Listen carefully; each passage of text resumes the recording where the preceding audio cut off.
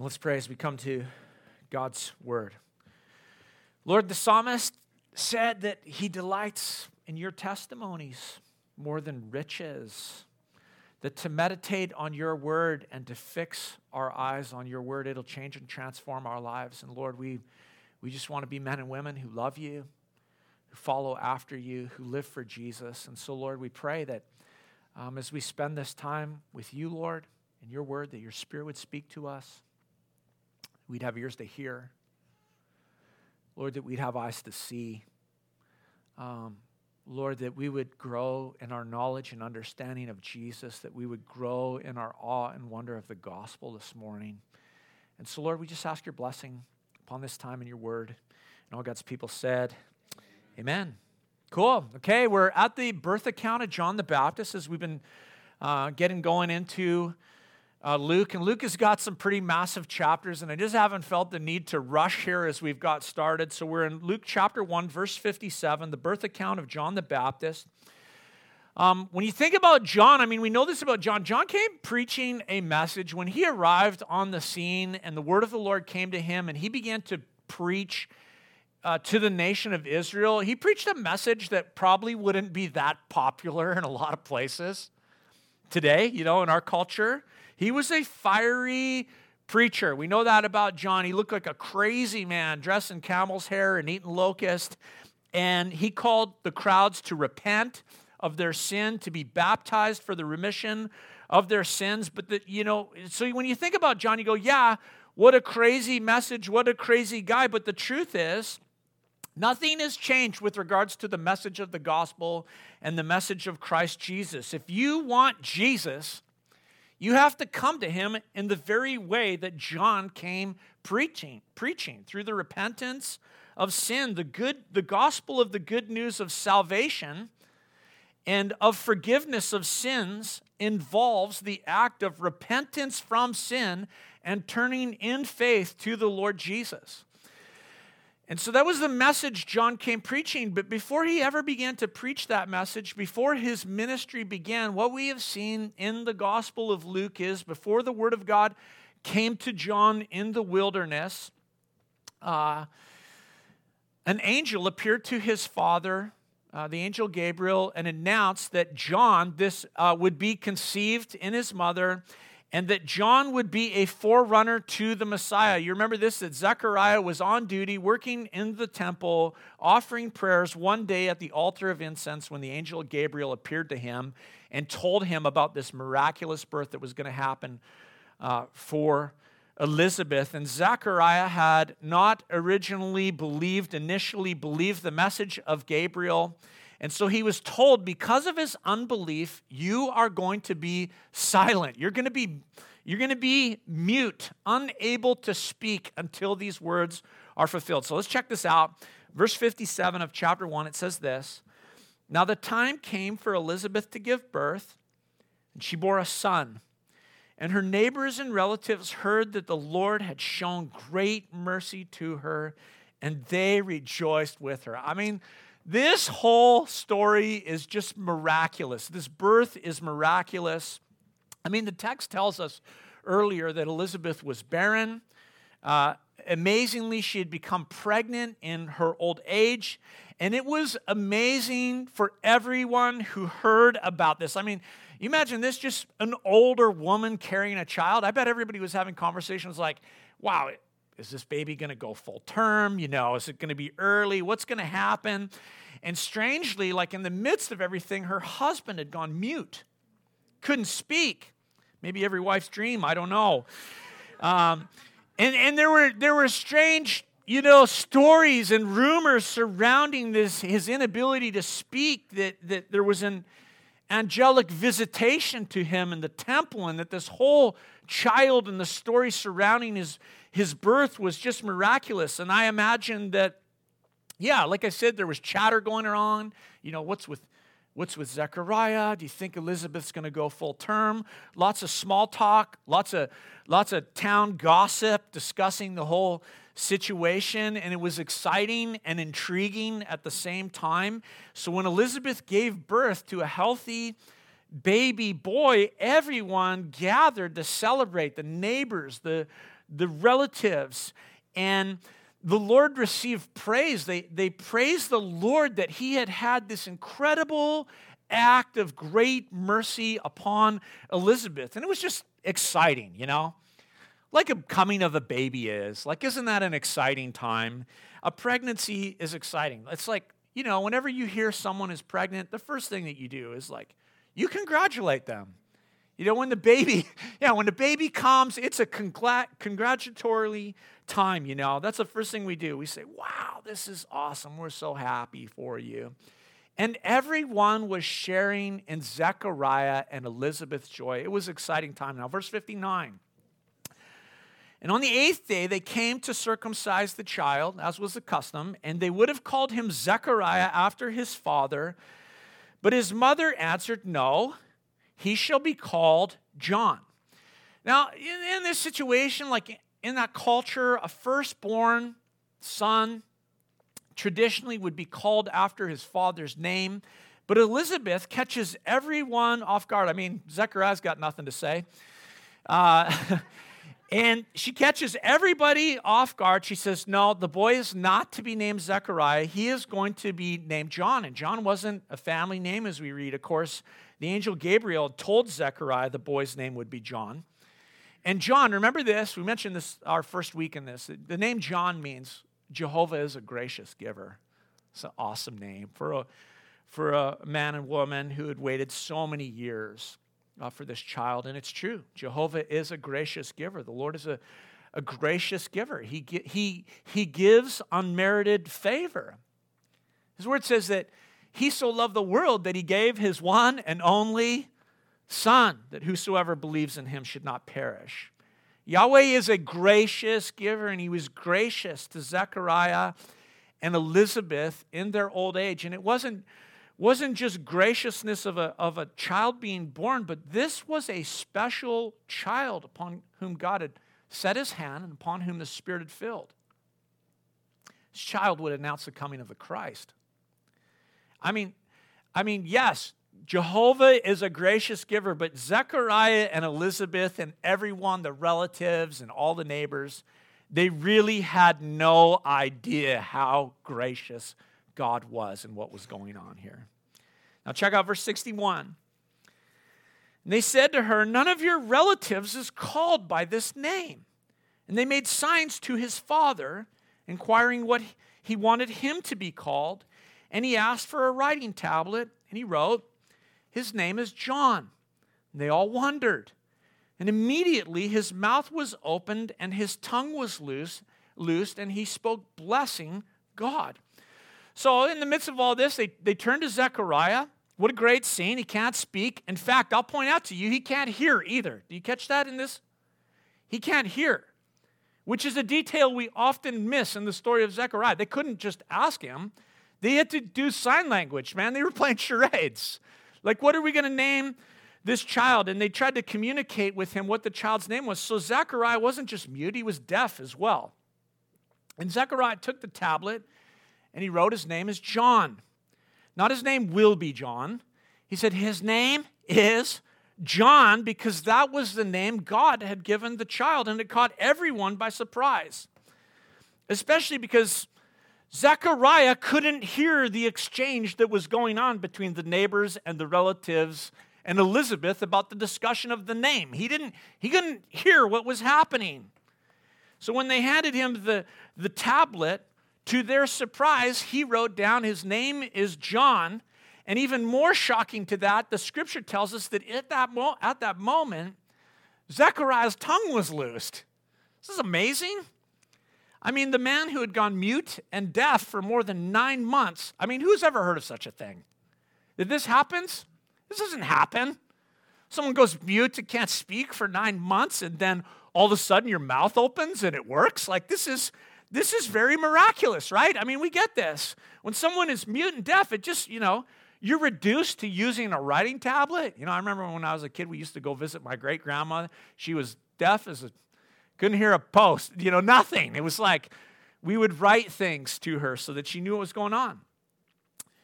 Zechariah has been using for 9 months a tablet to, not an iPad, a piece of, whatever, some chalk and a chalkboard, using a writing tablet to communicate for 9 months, and in an instant, his speech and his hearing returns to him.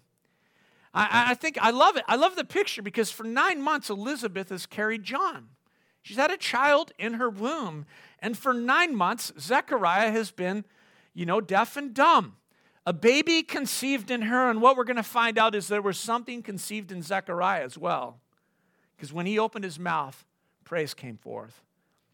Verse 65 says this, "And fear came on all their neighbors. And all these things were talked about through all the hill country of Judea. And all who heard them laid them up in their hearts, saying, 'What then will this child be? For the hand of the Lord is upon him.'" So how quickly, what's amazing as we read this is how quickly those who witnessed these things and heard about these things went from rejoicing, giving their congratulations to Elizabeth, to being filled, as we read here, with great fear. One moment, man, they're like celebrating a baby's birth, and the next, fear comes over them, and fear comes, like the story of what happened just began to spread all over the place, everywhere. News traveled. It traveled to the neighbors. It traveled from town to town.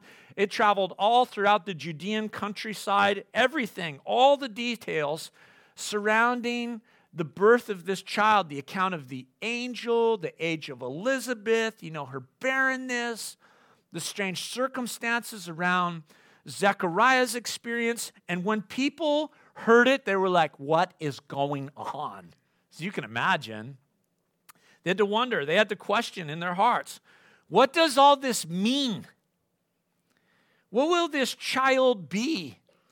Like clearly God's hand is on this situation, and news spread. Everyone was talking about it, and they were saying this kid is going to be something special. God's at work here. Now I'm super thankful that Luke wrote down for us the words of Zechariah that came next, his words of prophecy and praise that came from his lips. His words, it's like the song of Mary that's earlier in this chapter that we talked about a couple weeks ago. The words of Zechariah are drenched in Old Testament pictures and wording, just like the Song of Mary. And I was thinking about that. Zechariah couldn't speak for 9 months. Probably had spent exorbitant and extended periods and times in God's Word during those 9 months, and something was conceived in him by the Holy Spirit. We read here that he was filled with the Spirit, and he spoke under the utterance of the Spirit, filled with the Holy Ghost, filled with the Spirit, and he spoke words of prophecy, not simply foretelling future things to come, but under the power of the Spirit, Zechariah began to make known the heart and mind of the Lord to all who heard him, to make known the Lord's plans with regard to the present and the future. And he made known, he declared the praises of God and the heart of God to save. Now check it out. Let's read it. Verse 67. "And his father Zechariah was filled with the Holy Spirit and prophesied, saying, 'Blessed be the Lord God of Israel, for he has visited and redeemed his people, and has raised up a horn of salvation for us in the house of his servant David, as he spoke by the mouth of his holy prophets from of old, that we should be saved from our enemies and from the hand of all who hate us, to show the mercy promised to our fathers, and to remember his holy covenant, the oath that he swore to our father Abraham, to grant us that we, being delivered from the hand of our enemies, might serve him without fear, in holiness and righteousness before him all our days. And you, child, will be called the prophet of the Most High, for you will go before the Lord to prepare his ways, to give knowledge of salvation to his people and the forgiveness of their sins, because of the tender mercy of our God, whereby the sunrise shall visit us from on high, to give light to those who sit in darkness and in the shadow of death, to guide our feet into the way of peace. Isn't that an incredible word of prophecy as Zechariah just breaks forth in song to the Lord. You know, first, Zechariah praises God for this. He gives the Lord tribute for his faithfulness to the house of David.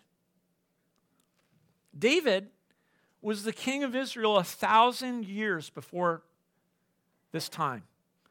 1,000 years before the birth of John the Baptist. Kingship in Israel began. Remember this, 1 Samuel, not so long ago? Kingship in Israel began with the people of Israel coming to the prophet Samuel and saying, we want a king. We want to be like the other nations around us. Make us look like them. We want to be like everybody else. So they demanded a king, and the Lord instructed Samuel to give in to their demands. And the Lord said this, I'll give them a king who will meet their demands. And so the Lord gave them Saul. And they said, what a great choice. Look at this man. He's a king. And when they had had their fill of Saul, the king of their choosing, the Lord said, now how about I give you a king of my choosing? A man who has a heart after me, a man upon whom I have set my heart. And the Lord gave them King David. You know this, David loved the Lord. David was the greatest king Israel ever had. When it came to the kings of Israel, every king was weighed against David. He was the standard by which all others were judged. And God promised Israel that one day one of the descendants of David would reign over the house of Israel on his throne forever. And for 1,000 years, the people would say this, if only we had a king like David. And in the fullness of time, God said this, okay, you're ready. The world is ready. The fullness of time has come, and I am going to give you another king like that, the Son of David, the Messiah, the Savior, Christ, the Lord. And John would announce his coming. He would be from David's royal line. Zechariah praised God, and he said this, you have raised up for us a horn of salvation. The horn of an animal is like it's like a symbol of that animal's strength, right? It's like an outward display of that animal's strength and courage. And this idea of a horn of salvation is like the Lord has sent a mighty, valiant helper. The author of deliverance, the Christ, the Messiah, the King of Israel, the King of Kings, the Son of David. The Son of David is like a title that is just, we know this, saturated in messianic expectation and hope. And the prophets of old had prophesied that the Messiah would save the people from their enemies. And so Zechariah, as he goes on praising God, he praises God for their deliverance that they're going to have from their enemies. It's awesome. Freedom, he says, in a sense. And it's true, when God sets you free. I mean, free from sin. But one of the great misconceptions I would say about freedom is to think that when God sets you free, it's so that you can do as you see fit. Some see freedom. That's how freedom is often seen in our culture and our world, that it's like freedom is the ability to do whatever you want. Some use freedom for good. Some use freedom to practice evil. But when God sets you free from the enemy, he sets you free with a purpose. You have been set free, church, with a purpose from God. Not to do your own will, not to begin to again become enslaved to sin, not to offer your body as an instrument of sin. You have been set free with a purpose to serve God. And the freedom that Christ offers is a freedom that comes with incredible purpose, doesn't it, church? Let me ask you this. What do you want to be free for? What do you want to be free for? To do whatever you want? Jesus can set you free from your enemies. Jesus can set you free from those who hate you. But what do you want to be free for? What do you want to use your freedom for? Free to do what? To do evil? Free to live for yourself? Jesus sets us free to live for Him, to serve Him. Jesus will set you free for that purpose, to live for Him. He says, you don't have to offer your body to sin anymore. You can offer your body to me, and I will reveal my will to you, and you'll find out it's good, and it's pleasing, and it's perfect for you. Zechariah said, we're free from our enemies, and now we can serve God in holiness and righteousness. That's because when you serve sin, you're a slave to sin. Apart from Jesus, you can't live for holy, righteous things. You can't do what's right. You can't live a life set apart from God. In fact, our sin does that very thing. It separates us from God. We were slaves to sin, and Christ set us free. Christ credited to us His righteousness. Jesus imputed it to us, His holiness. Jesus allows us to serve Him without fear of the enemy. And Zechariah praised God. He said He sent the Son of David to deliver us. And Zechariah praised God because God graciously gave him a son. The gracious giver, Yahweh, gave him a son because He is a gracious giver. And Zechariah praised God because he said, my son is going to play a part in all of this. My son is going to play a part in the coming of the Messiah. John would be the forerunner. You remember back to 2010 when we had the Olympics here in Vancouver? Wasn't that awesome? I love that time. It was so fun. Just, during that time, on Sundays, my family would leave church and we'd just get on a ferry and we'd just go hang out in downtown Vancouver in the afternoon, because it was just fun to walk around and be part of the Olympic spirit and to celebrate, life and competition and your nation and the world coming together. The Olympics were a blast. But do you remember what Highway 99 was like before the Olympics? You know that route from Squamish to Whistler, or even we could say from West Vancouver to Squamish all the way to Whistler? You remember what that was like? Remember the pushback when they were going to blast out all those bluffs in West Van? What were they called? Are the Eagles something? I can't even remember. I was trying to remember. Come on, somebody tell me. Weren't they called Eagle something? Eagle Ridge. Remember they were going to blast out Eagle Ridge, and there was people all upset about that. They said, no, we're going to blast out these mountains. We're going to make a new section of highway. Lots of people were upset. But do you remember what that highway was like north of Squamish? I remember one of the first times I drove up there, man, I came across a car just shredded to pieces. Somebody had wiped out, and I didn't think that they had even made it. I mean, people forget that was a twisting, 2-lane, treacherous highway. But the Olympics were coming. And if my memory serves me correct, we spent about $1 billion upgrading that highway, didn't we? Straighten the road, flatten that treacherous road, widen it, blast out the bluffs, move the mountain. All done before the Olympics, all done for the Olympics. Because the world was coming. In ancient days, when a king was coming, a forerunner was sent ahead, and the job of the forerunner was to inspect all the highways and all the roads that the king would be traveling, and he would ensure that the roads and the highways were in proper condition for the arrival of the king. That's what John's job was for the coming of King Jesus. But John wasn't putting highways in order, was he? John's job, the job that God gave him, was a message. He was empowered by the Holy Spirit, and it was to put human hearts in order for the coming of Jesus. The kingdom that the Messiah would bring was not about highways. It was about hearts. Jesus wasn't coming for a physical kingdom, but to establish a spiritual kingdom in the hearts of men and women, and John was his forerunner. And John said, you have to prepare your heart. The king is coming. And the way that you prepare your heart is by repentance. He said this, you have to turn from your sin. The king is coming. Get your heart straight. He preached, there's wrath coming. And your life has to bear fruit in keeping with repentance. He said, you are wrong if you think that you can ride the coattails of your fathers into the kingdom of heaven. He said there's an axe, and it's coming to the root of the tree, and the tree that does not bear fruit will be cut down. And the crowd said to him, what should we do? He said, repent and be baptized and produce fruit in keeping with repentance.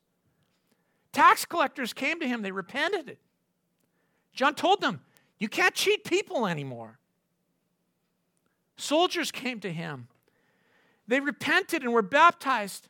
They said, I want my heart to be ready for the coming of the king. And John said to them, you can't use your power to abuse people anymore. You can't steal from people. John got hearts ready for the coming of the king. And his father knew that that's what he was called to do. At his birth, his father, Zechariah, opened his mouth after 9 months of silence, and he praised God that his son was going to participate in the coming of this great deliverance. See, Zechariah knew this, that the greatest thing that can oppress a person, the greatest thing that can oppress a man or a woman is not a power on the outside. The worst oppression does not happen on the outside of you. The worst kind of oppression does not come from foreign powers or political powers like the Jews were experiencing, the Romans oppressing the people of Israel. The greatest threat is not on the outside. The worst kind of oppression does not exist on the outside of you. The greatest oppression that you will ever experience comes from the power of sin and death in your own heart. And if you want to prepare people for real freedom, you have to talk to them about their sins. You have to tell them, those sins need forgiving. That sin is lawlessness. That sin is death.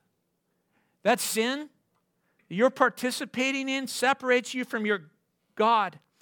And the greatest news that has ever been preached is this, that God forgives sins through his son, Jesus Christ. God forgives sin. He forgives sin, and he sent his son to purchase us back from sin's oppressive power, to set us free from sin's deathly consequence. There is salvation through the forgiveness of sins. Religion doesn't offer that, right? Like no religion in the world can offer you that. No moral life can overcome sin's consequence, which is death. No amount of good works and striving can give you the assurance of your salvation. Only Jesus forgives sins, right? That's what we believe, church. Only Jesus. Only Jesus bore our sins on the cross. There is no forgiveness of sins outside of the person of the Lord Jesus Christ. There is no being set free from sin's oppressive power outside of the person of the Lord Jesus Christ. His name, the Word of God tells us, is the only name under heaven given to men by which we must be saved.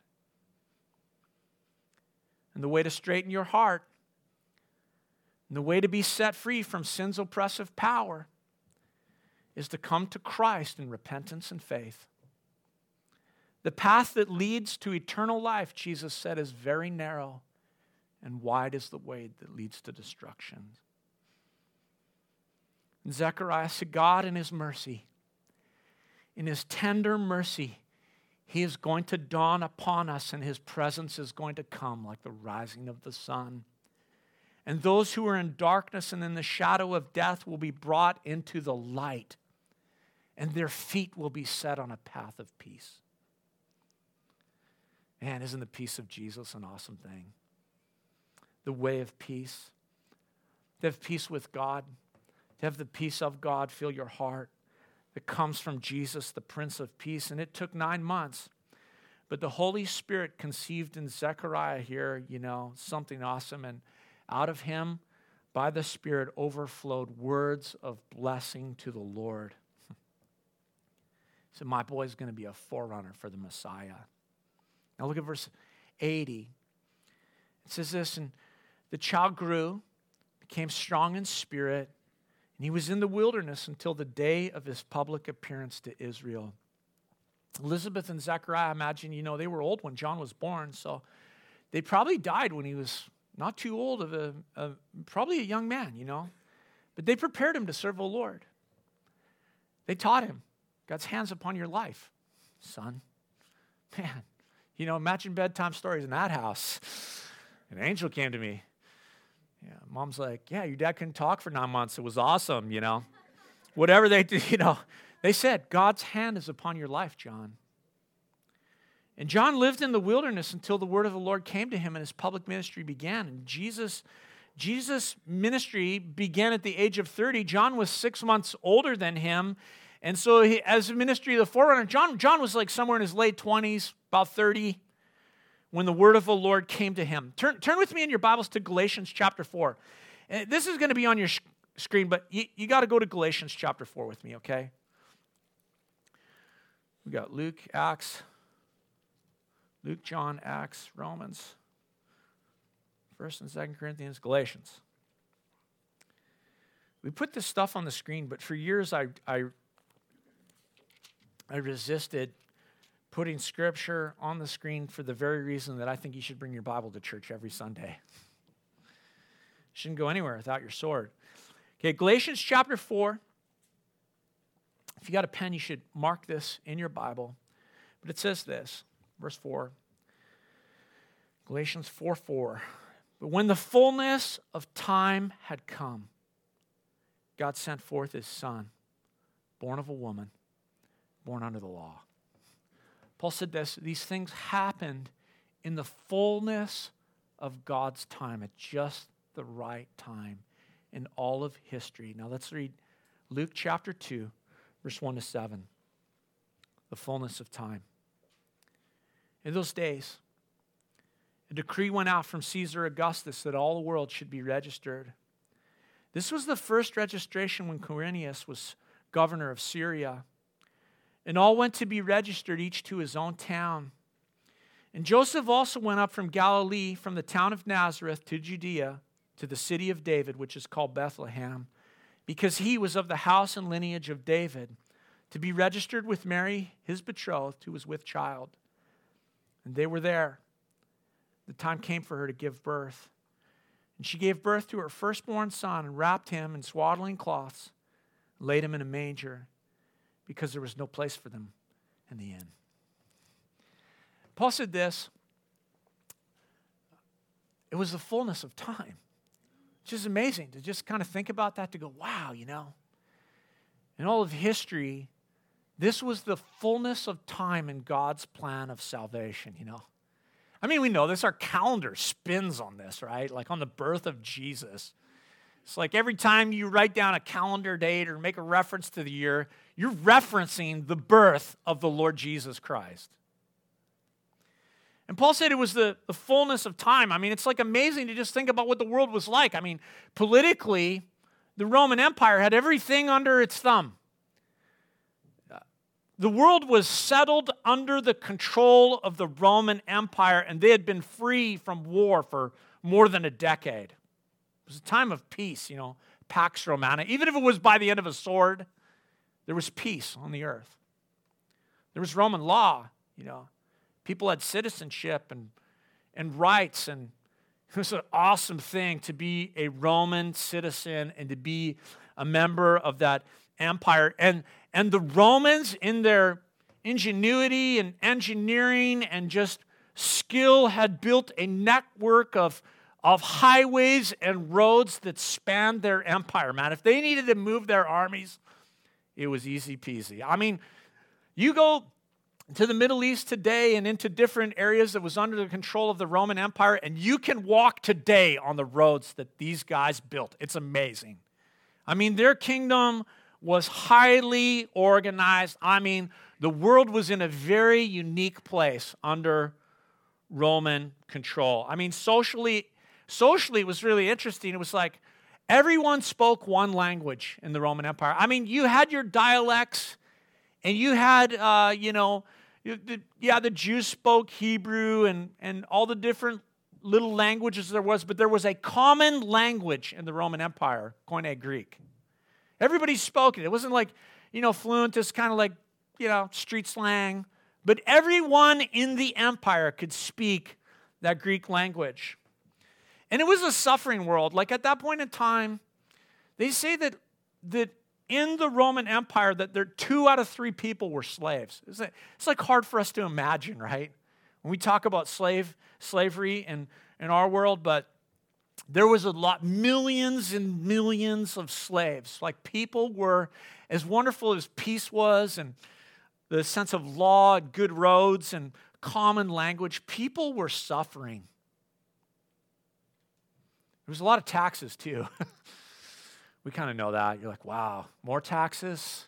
That was like the Roman Empire, just more taxes all the time. And they would conscript the young men into their army. I mean, what's interesting is the Jews were actually exempt. Jewish young men were exempt because of their religious beliefs from being conscripted into the army. But one of the reasons why Caesar called for this census, which would happen in the empire, I think every 14 years, was so that they could get a sense of the young men and they could conscript them into their Roman army. And then it was so they could just tax everything that moved, right? I mean, it was like awesome living in that empire, but you're going to pay taxes. And it was like in that time, like it was a morally sick world too. Like that. They say that like 14 of the first 15 Roman emperors, the Caesars, were homosexuals. They were involved. There was lots of pedophilia in that culture. It was a sexually corrupt culture. Religiously, it was like messed up. Nobody knew why they existed. They just said, hey, just whatever you want, do it in your body. Greek philosophy and religion had left people without any sense of, meaning or value in life. They were preoccupied with death, like our culture. We have a culture totally preoccupied with death.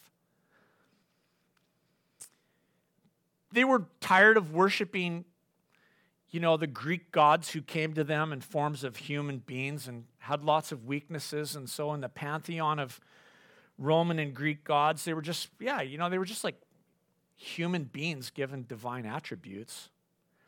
And what had happened was they'd begun to deify the state and the Caesar. The confession was happening. Caesar is Lord. For 400 years, Israel had total silence from God. Hadn't heard from heaven. You kind of wonder, well, why hadn't God sent the Messiah already? But it's like the world wasn't ready and Israel wasn't ready. It was like the fullness of time had to come and then the Father would send his Son. Between 400 BC and the birth of Jesus, most of the Jews had actually moved out of the land of Israel. There were 4.5 million Jews spread throughout the Roman Empire that did not live in the Promised Land. 80,000 in the city of Rome. There was 1 million Jews in Alexandria, in Egypt.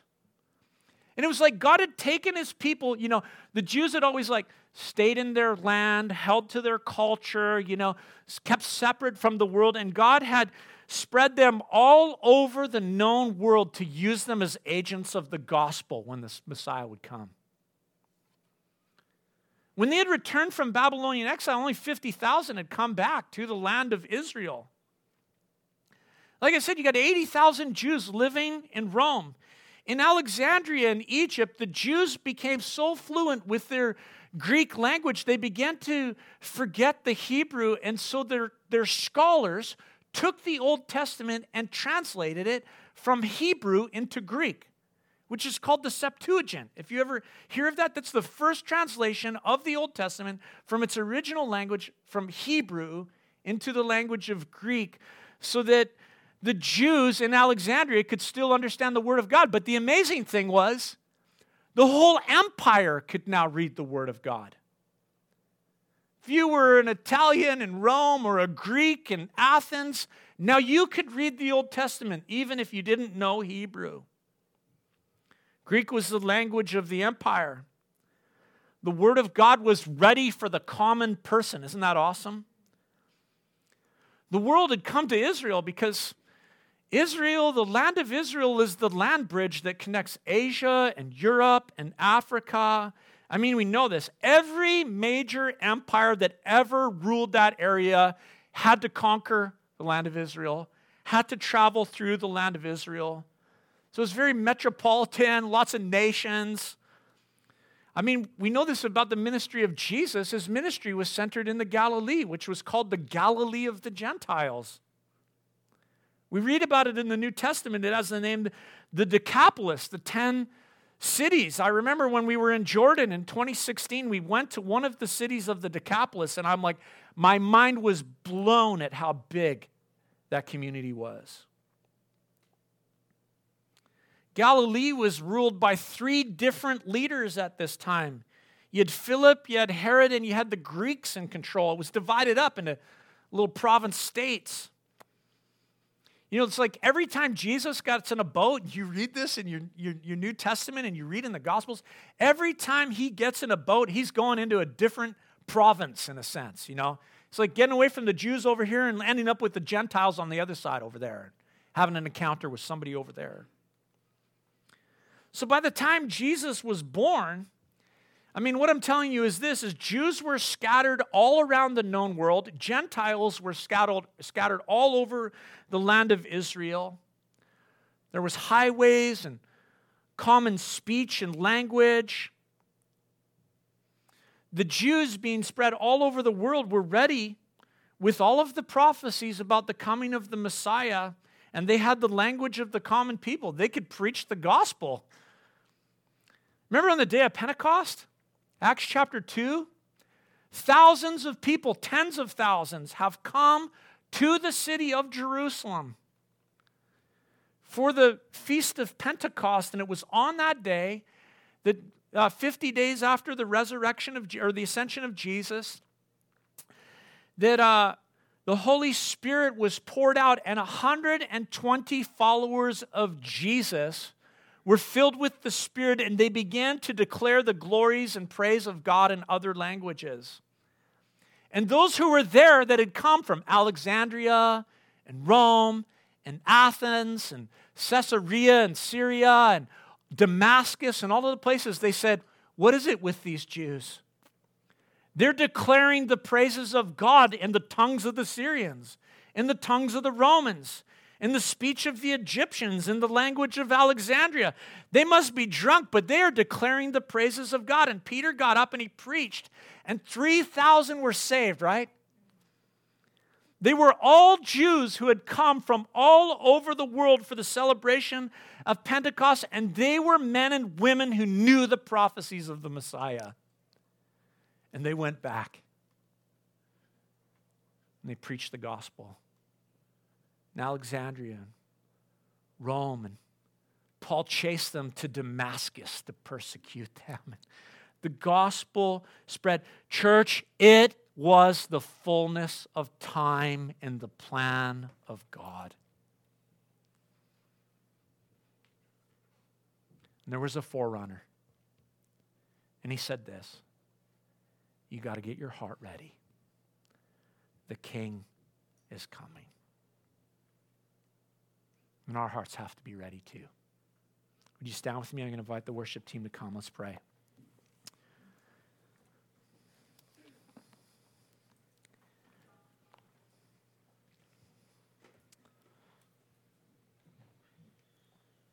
Jesus, this morning, we acknowledge before you and before the Father in heaven that there is only one name given to men by which they must be saved. There is only one man, the God-man, who can set us free from sin's power and consequence. Jesus, you're our desire. We pray that you would have our hearts this morning. Jesus, forgive us our sins. Jesus, purify us from all unrighteousness. Jesus, would you give us your righteousness and your holiness? Jesus, would you fill us with your Spirit?